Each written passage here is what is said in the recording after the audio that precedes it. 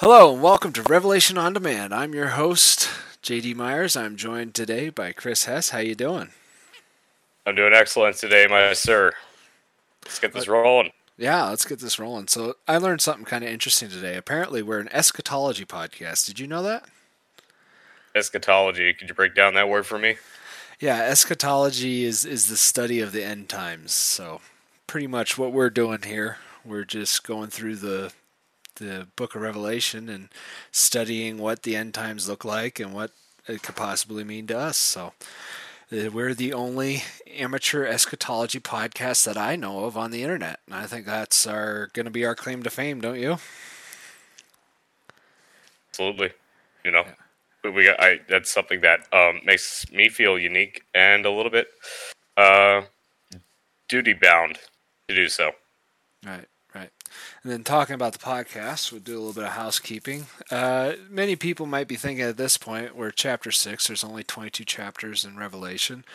We might be getting a little long in the tooth and running out of episodes, but here's what I'm thinking. I want to keep going on. I want to redo these big episodes here like what we've been doing and make them more professionally produced because the first few podcasts were kind of rough. And so I want to redo these, but before we get to that, I also want to go and look at how other books in the Bible relate to Revelation and what that can help us understand what we need to know today. So that's where I'm thinking we're going to go with this podcast, and any input from our listeners would be great.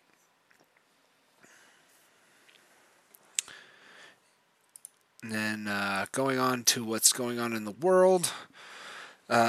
Right now, a lot of churches are trying to open back up from COVID and all that.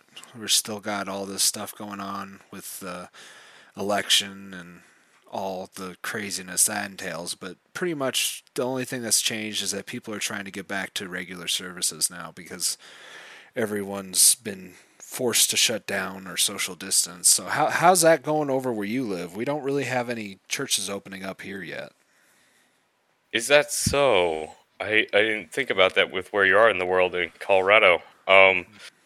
Thankfully, Missouri is locked out. We have all of our churches running regular services, and we have for quite a while now. The only thing we've had to reinstate was a mask order, or put into place.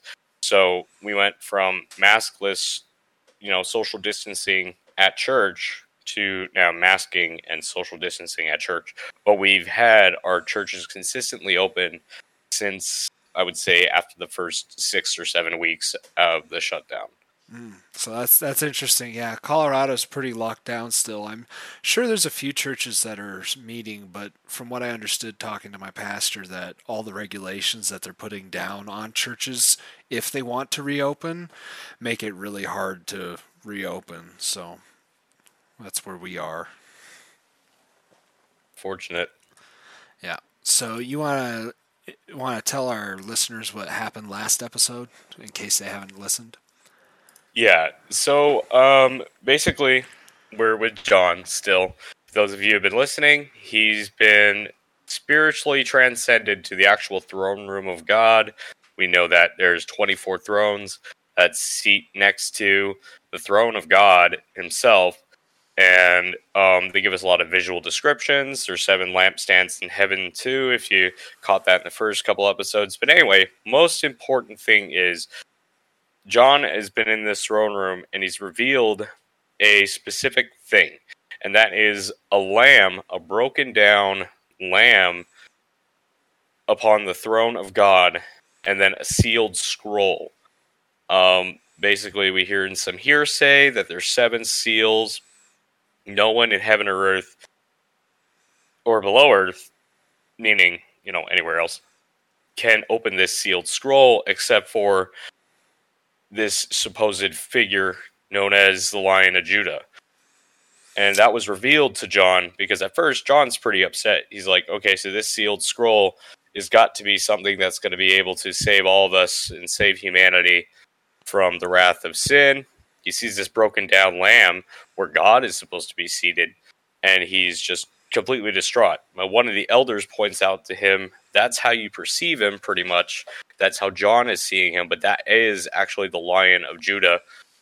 And basically that bridge of God and Jesus wrapped up into one, and he can unseal that scroll that is pretty much going to be that deal breaker into creating a true bridge between heaven and earth, and reinstating order. The way that they word it is perfect order back onto earth. Right, and we called the last episode Lion of Judah, and we really didn't describe the connection there where John sees Jesus as the slain lamb, which is how we have to know him before we can know him as the Lion of Judah. And this comes back from all the prophecies back in Isaiah and stuff like that, where they were talking about the Messiah is coming as the Lion of Judah. This is why the Jews had so much trouble accepting Jesus as Messiah, because they didn't see him as this conquering warlord, the Lion of Judah. They seen him, well, they thought he was a lunatic, but we see him as the sacrifice for our sins that brings us into a good relationship with God, because no one's perfect enough to fully fulfill the law. So that was, they see him as the Lion of Judah, whereas we will see him as the Lamb who is slain in our name. Yeah, this figure that basically, to your human eyes, you will see him as a broken down sacrifice-looking creature, or sacrificial-looking creature, and in truth, in all actuality, he's this magnificent beast. Might not be the greatest term, but a magnificent ruler, Leo the lion. Yeah, and as for what forms we'll see in heaven, I think me and my pastor were talking about this, but the spiritual beings don't have any set forms, but however, whatever form they take for whatever role they're playing at the time, you recognize that person as that. So whether you see the lamb that was slain or the Lion of Judah, you still recognize those entities as Jesus. You know what I mean? So in heaven, there's no fixed physical form, and the spiritual beings can move between forms, as we come to see later on in Revelation. Ready? Yep. Well, so that catches everyone up in a certain way. We got very philosophical there, so I like what we did with that. Yeah. So would you be kind enough to read us our scripture? Yes, sir. So we are on episode 6. So we're at chapter 6. We're going to be reading about 17 verses. Alrighty, let's get this one going. Revelations chapter 6, verse 1. I watched as the Lamb opened the first of 7 seals. Then I heard one of the 4 living creatures say in a voice like thunder, "Come." I looked, and there before me was a white horse. Its rider held a bow, and he was given a golden crown. He was given a crown, and he rode out as a conqueror bent on conquest. His rider was a conqueror bent on conquest. Hope that made sense. Yep. Okay, verse 3. When the Lamb opened the second seal, I heard the second living creature say, "Come." Then another horse came out, a fiery red one. Its rider was given the power to take peace from the earth and to make people kill each other. To him, he was given a large sword. When the Lamb opened the third seal, I heard the third living creature say, "Come." I looked, and there before me was a black horse. Its rider was holding a pair of scales in his hand. Then I heard what sounded like a voice among the 4 living creatures say, 2 pounds of wheat for a day's wages, and 6 pounds of barley for a day's wages, and do not damage the oil and the wine. When the Lamb opened the 4th seal, I heard the voice of the 4th living creature say, "Come."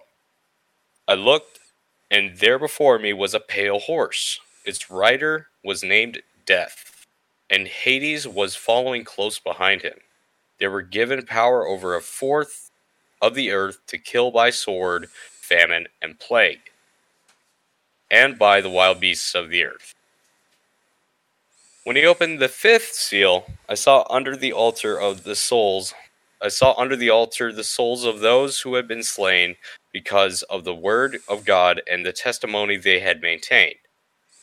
They called out in a loud voice, "How long, sovereign Lord, holy and true, until you judge the inhabitants of the earth and avenge our blood?" Then each of them was given a white robe, and they were told to wait a little while longer, until the full number of the fellow servants, their brothers and sisters, were killed just as they had been.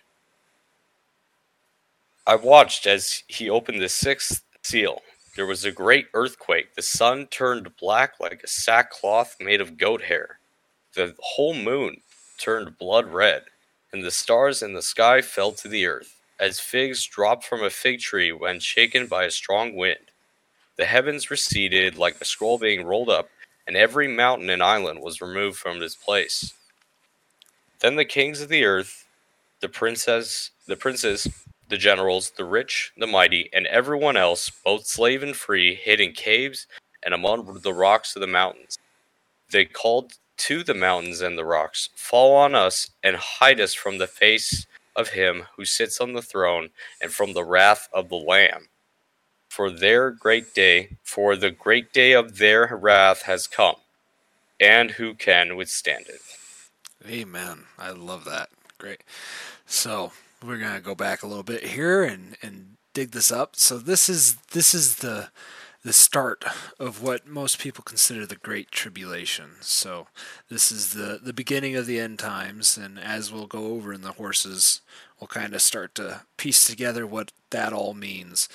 So this prophecy is cyclical. It's happened, it's happening, and it's yet to happen again until this ultimate fulfillment. So you'll see a lot of people when they study the end times, they start trying to link certain events to history, and then they start to try and come up with ways that we may be in the end times right now, or the end times are coming, or and then you got a lot of these people who start trying to pin down a date, which from what I understand, just don't even bother, because you're going to get caught up just looking at numerology and stuff like that, and it can get crazy. I mean, there's some people who think the world's going to end in 2028, I think, is the latest one I've heard. But let's not get too worried about the time, because as it's said later in the Bible, or by Jesus himself, no one knows the time. So as that first seal breaks, this is the conqueror, the man on a white horse. So the white horse is representing how this is the Antichrist, because we will see Christ come later on a white horse as well. So he is impersonating Christ, and he is going to bring peace to the earth, and he's going to conquer the earth. So the bow is a representative that he's a hunter, not a true king. When we see Jesus later, he'll come with a sword, which is a sign of kingship, whereas the bow is a hunter.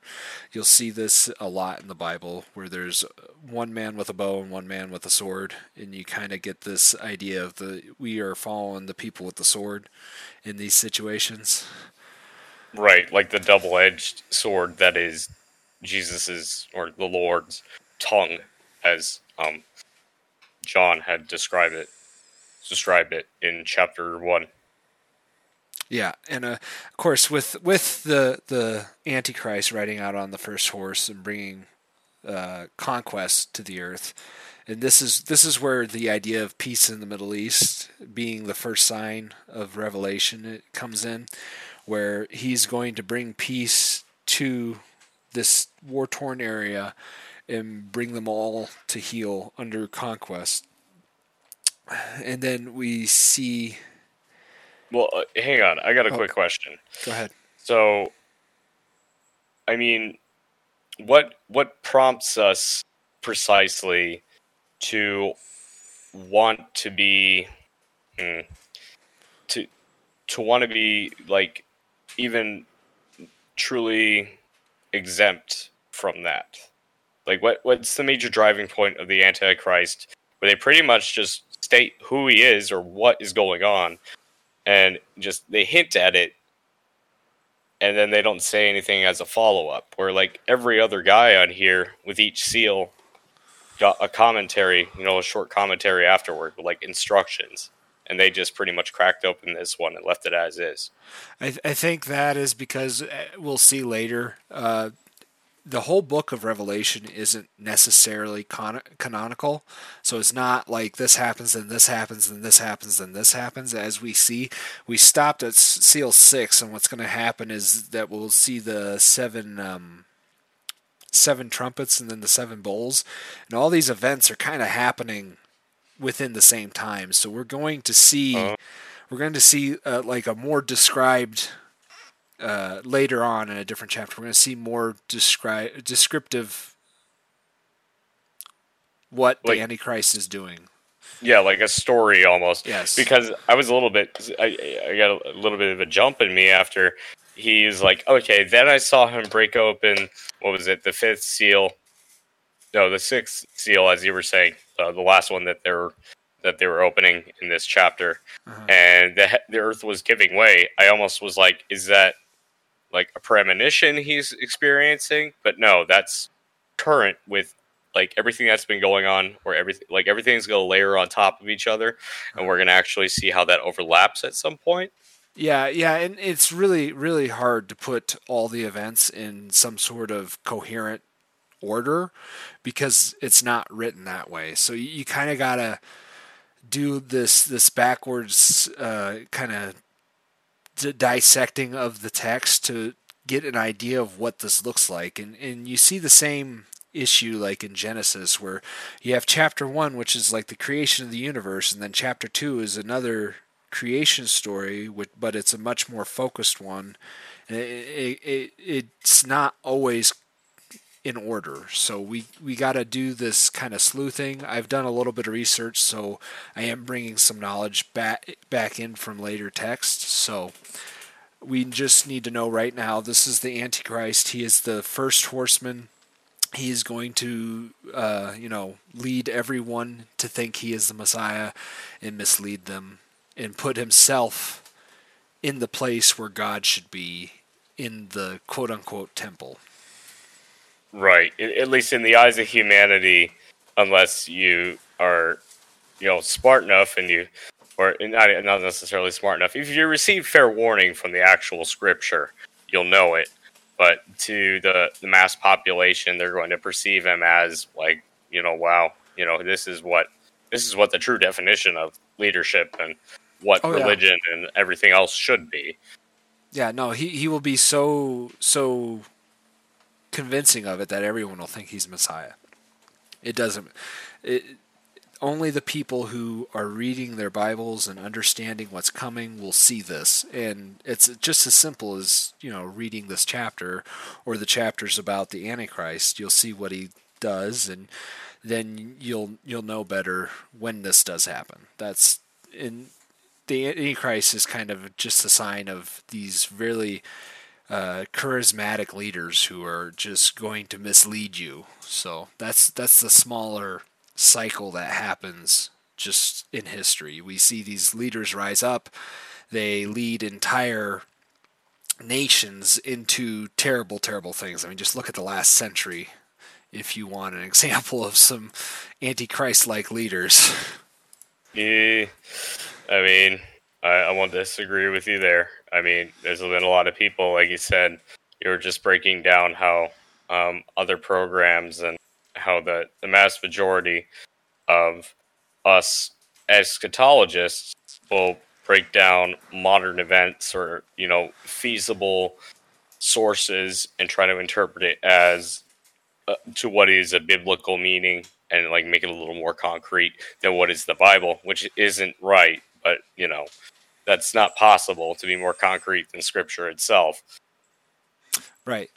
And just another thing to mention that we'll go over again later, but the Antichrist will try to frustrate the appointed times, which if you study Judaism, you learn about the 7 feasts, which is Passover, unleavened bread, first fruits, Pentecost, the Feast of Trumpets, Atonement or Yom Kippur, and then the Feast of Tabernacles, and he will try to frustrate these events. And in the Jewish text or the Old Testament, as hopefully we'll get to go back over at some point. This is another one of those things that I'd like to go back and dig into and kind of explain how this is relevant to Revelation and us today. But these events are yearly. The Jews practice them yearly, and they are kind of a ritual that embodies the bigger picture ritual, which is coming, the Passover, and then the Feast of Unleavened Bread, and then of course First Fruits was when Christ was resurrected, is kind of the event.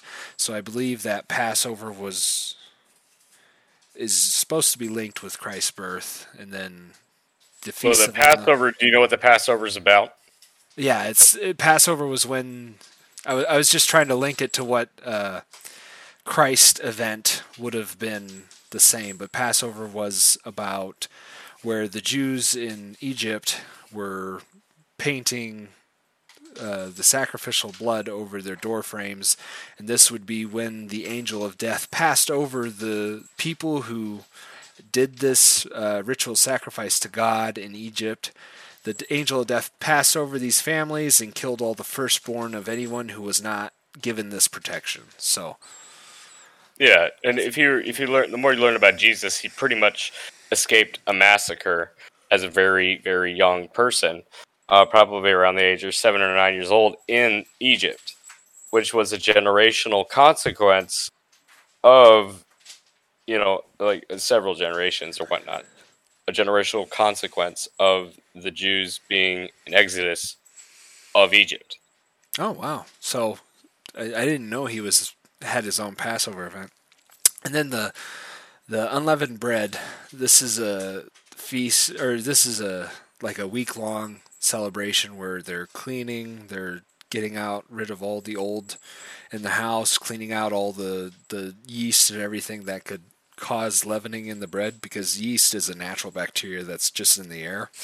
So they would do the spring cleaning, and this is kind of the same idea where Christ comes into Jerusalem and starts cleaning out the churches. This is where we get the ideas this is actually Christ's whole like adult ministry, where he's bringing true Christian belief to the churches around. So he's cleaning out the churches is the idea. And then of course first fruits, this is the day Christ was resurrected. And this is the one where most people think hasn't happened. The event that's going to be Pentecost. This is when the Spirit will come. Or no, this is us as we accept Christ as our Savior. We get the Spirit. So this is the idea of Pentecost. This is one of the longest celebrations of the calendar. It's 7 by 7 weeks or 49 days. And so most people argue that we're in this time of, like on the larger scale, we're in this time of Pentecost. And then the trumpets will be when the Antichrist is trying to, or when Antichrist is trying to change. No, this is rapture. Trumpets is rapture, right? This is when Christ returns and kicks off everything. And of course, the Day of Atonement, which is what we're going to go into in the next few chapters. And then the tabernacles, this will be the rebuilding of the perfect world.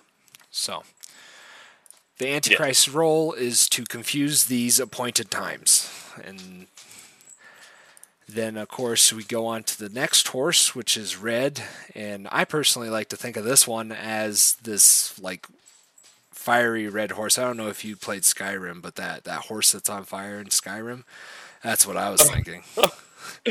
Okay, I thought it was more of a pigmentation thing, like in the actual hair of the horse.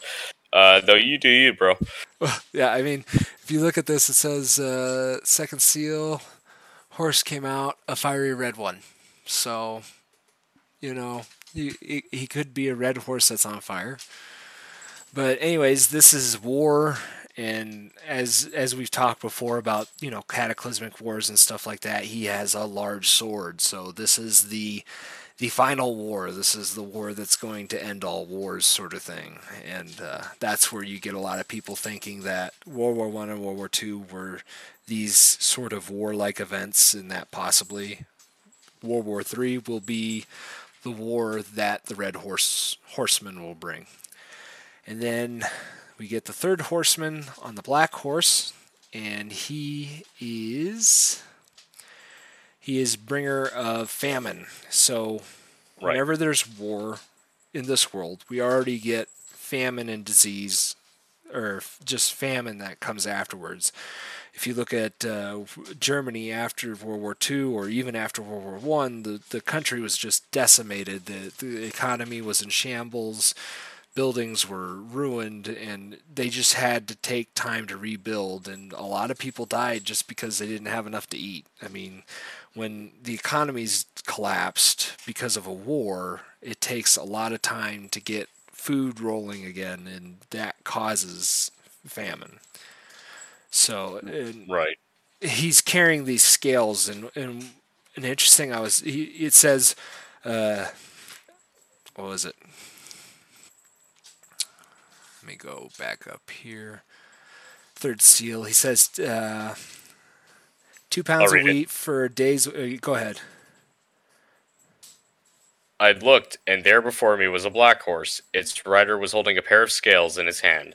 Then I heard what sounded like a voice among the 4 living creatures, saying 2 pounds of wheat for a day's wages, and 6 pounds of barley for a day's wages, and do not damage the oil and the wine. All right, so what's talking about there is that 2 pounds of wheat or 6 pounds of barley is the average amount of food people would need every day just to survive. So this is like survival. You will work every day just to survive is what this is saying. And then it says, do not damage the oil and the wine, because the oil and wine are representations of God's grace. So even during this time when hell on earth is being unleashed, God will not pull back his grace.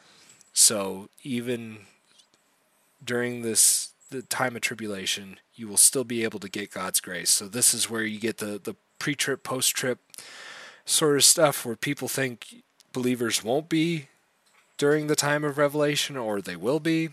I kind of think it's more of a mixed bag, where there's going to be some people who will have to go through the tribulation to come to Christ, whereas there's going to be plenty of people who, especially the people who have died before and had a relationship with Christ and actually had gained entrance to heaven before, they won't experience tribulation. But anyone who makes it past the beginning of tribulation is going to have to deal with tribulation.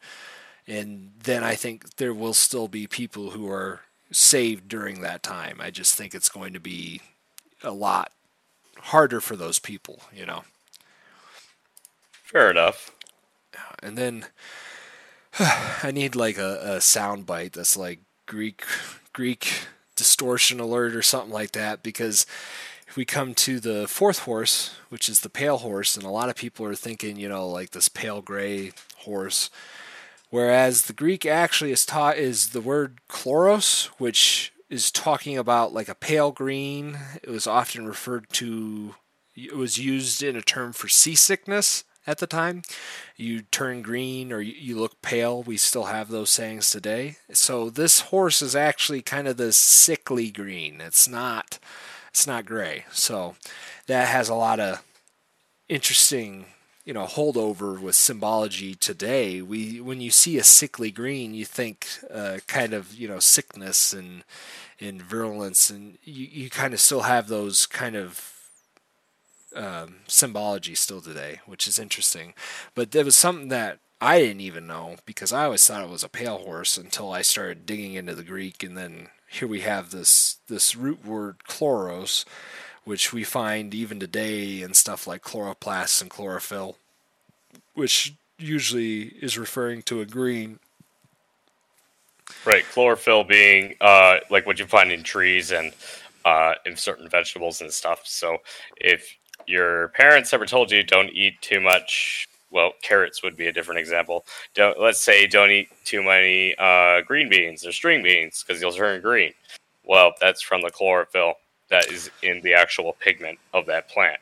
Yeah, and that's what causes them to catch sunlight and be able to turn sunlight into food. I don't know about eating too much changing your skin color, but this is just talking about like a sickly color, so which I thought was interesting with this being the rider of death, pestilence, disease, and then an interesting bit there, it says the beasts of the earth. I heard someone talking about this, and it's like, it doesn't just mean like your boars and your lions and your tigers and your bears. Oh my! It also can refer to the living organisms, the bacteria and the viruses. They also count as beasts of the earth. So very well, this could be like what we're dealing with COVID. It could be a sickness that is unleashed upon the earth, not just like animals wildly tearing you apart. So we will go over this some other day. The Olivet Discourses is specifically where Jesus was talking about the end times.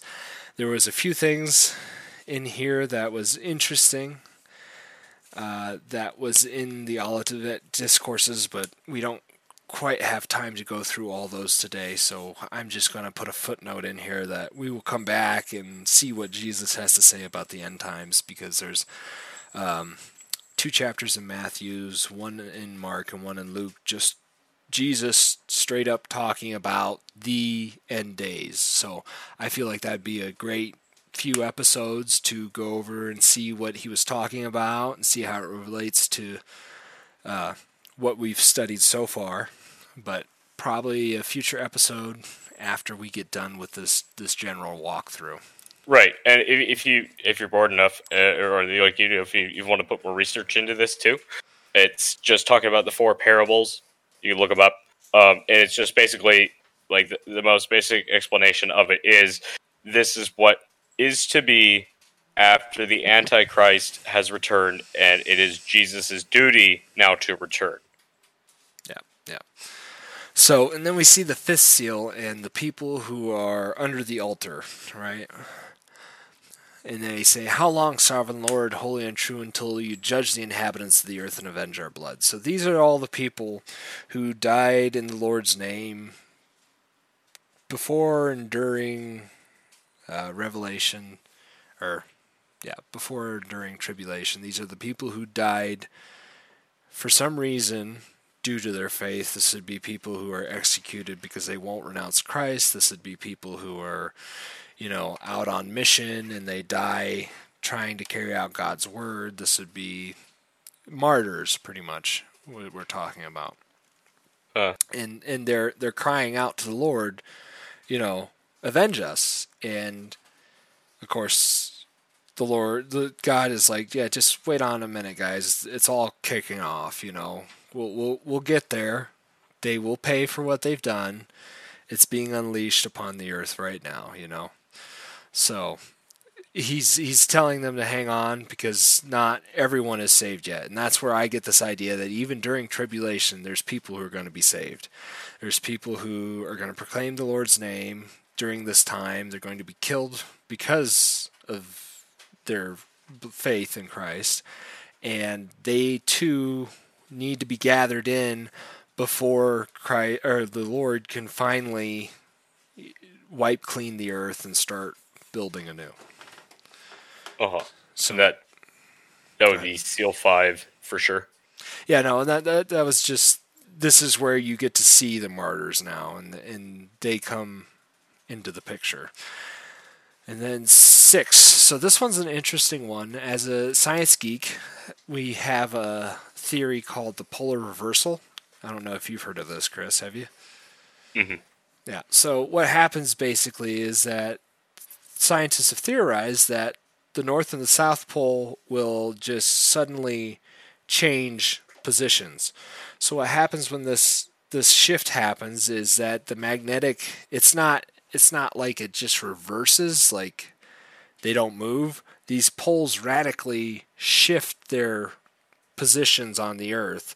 So this would drive all of our electronics haywire, because the massive shift in the electromagnetic field would just wreak havoc. And of course, that moves the tectonic plates. If that happened, it would look like the stars were falling out of the sky, because we'd suddenly shift our orbit, or not our orbit, the rotation of the Earth would wobble violently. So instead of the normal patterns of stars in the sky, they would violently shift, especially if it was at night.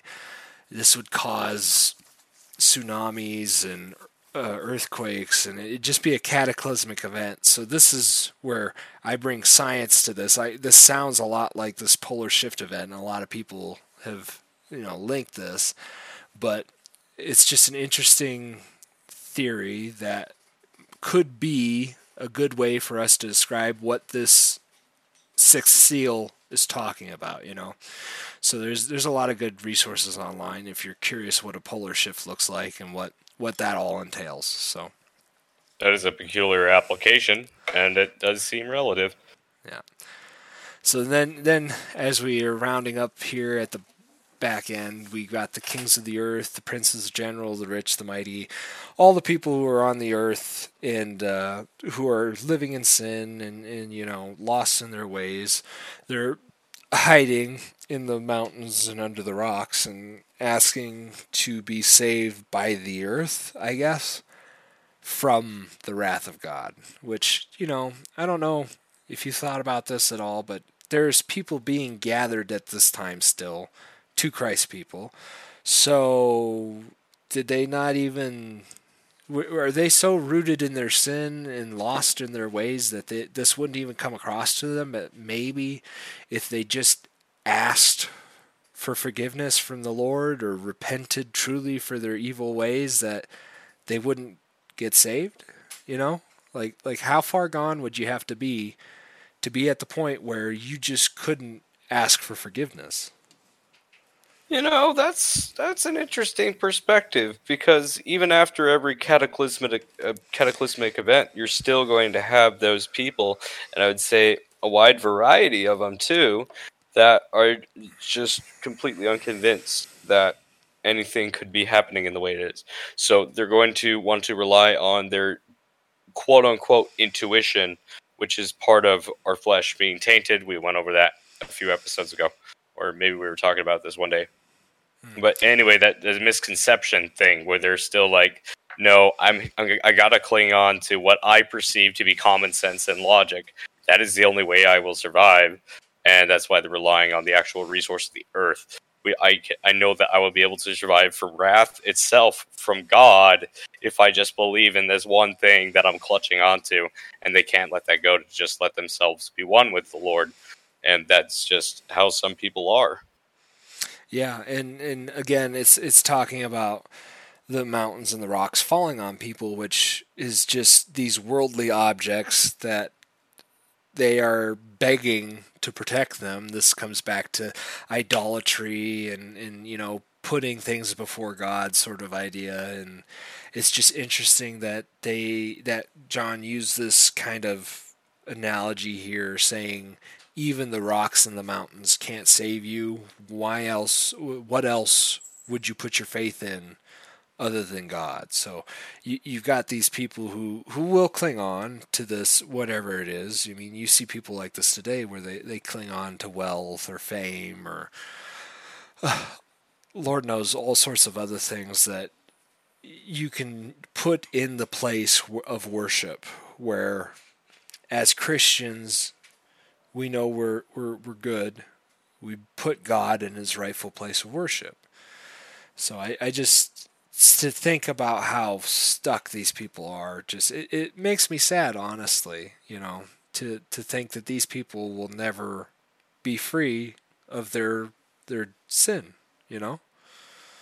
Well, you also got to remember though, bro. A lot of that stuff though, when we look into the actual scripture, is so much of that you could say, for the average adult that still can't let go of that sort of thing, they've subjected themselves to that. And I'm not saying anyone or like everyone who's ever done that is irredeemable. Everyone is going to be redeemable, bottom line. But, for the people that need to be, or that feel like they should be redeemed beforehand, or that you want to redeem yourself to get them closer to God, these people are eventually going to reach that point regardless. But you really do have to have that drive at some point. Yeah, and not to get into the Calvinism, Arminianism debate or anything like that, but we believe that you can only be saved through Christ. So you can't save yourself. However, I believe you can respond to Christ, and you have to give yourself up to Christ to be saved. There's Right. you can't be good for salvation. You can't, baptism's not going to save you. It's you have to give yourself up to Christ. That is the only choice you can make that will save you. Prior to every knee bowing for the Lord, which is literally going to happen where every living creature, every being, heaven, earth, hell, is going to bend on one knee for the Lord. Yeah, That's going to happen someday. But prior to then, because we do live in a fallen world where danger is a real thing, and you might want to confront that. It just makes so much more sense that way. But I guess the best way to put it into English is, it's a phrase I like to use, is dead set. There's no way that these people can ever they don't want to bring themselves to a certain point where they can change, because they are that set in their ways from the consequences of their actions. I like the way you put that. So, is there anything else you'd like to add before we close this up? No, sir. Love doing this as always with you. Yeah. Curious stuff. Yeah, we'll go into chapter 7 next week, or not next week, but the week after. Just a reminder, this is a bi-weekly podcast. Every other week we record, we edit, we put this together, and we try and get it out by that Sunday. So every other Sunday, you should check your feed. There should be a new episode. So thank you for listening to Revelation On Demand. Please like, share, and subscribe wherever you catch podcasts from. Please, if you like what we're doing, share this with a friend, family member, or someone from your church. This is a completely private venture, and we receive no funding from any sources. If you have any comments or questions or concerns, please feel free to contact me at revelationondemand@gmail.com or on Facebook. You just find us, Revelation On Demand. God bless you, and see you next time.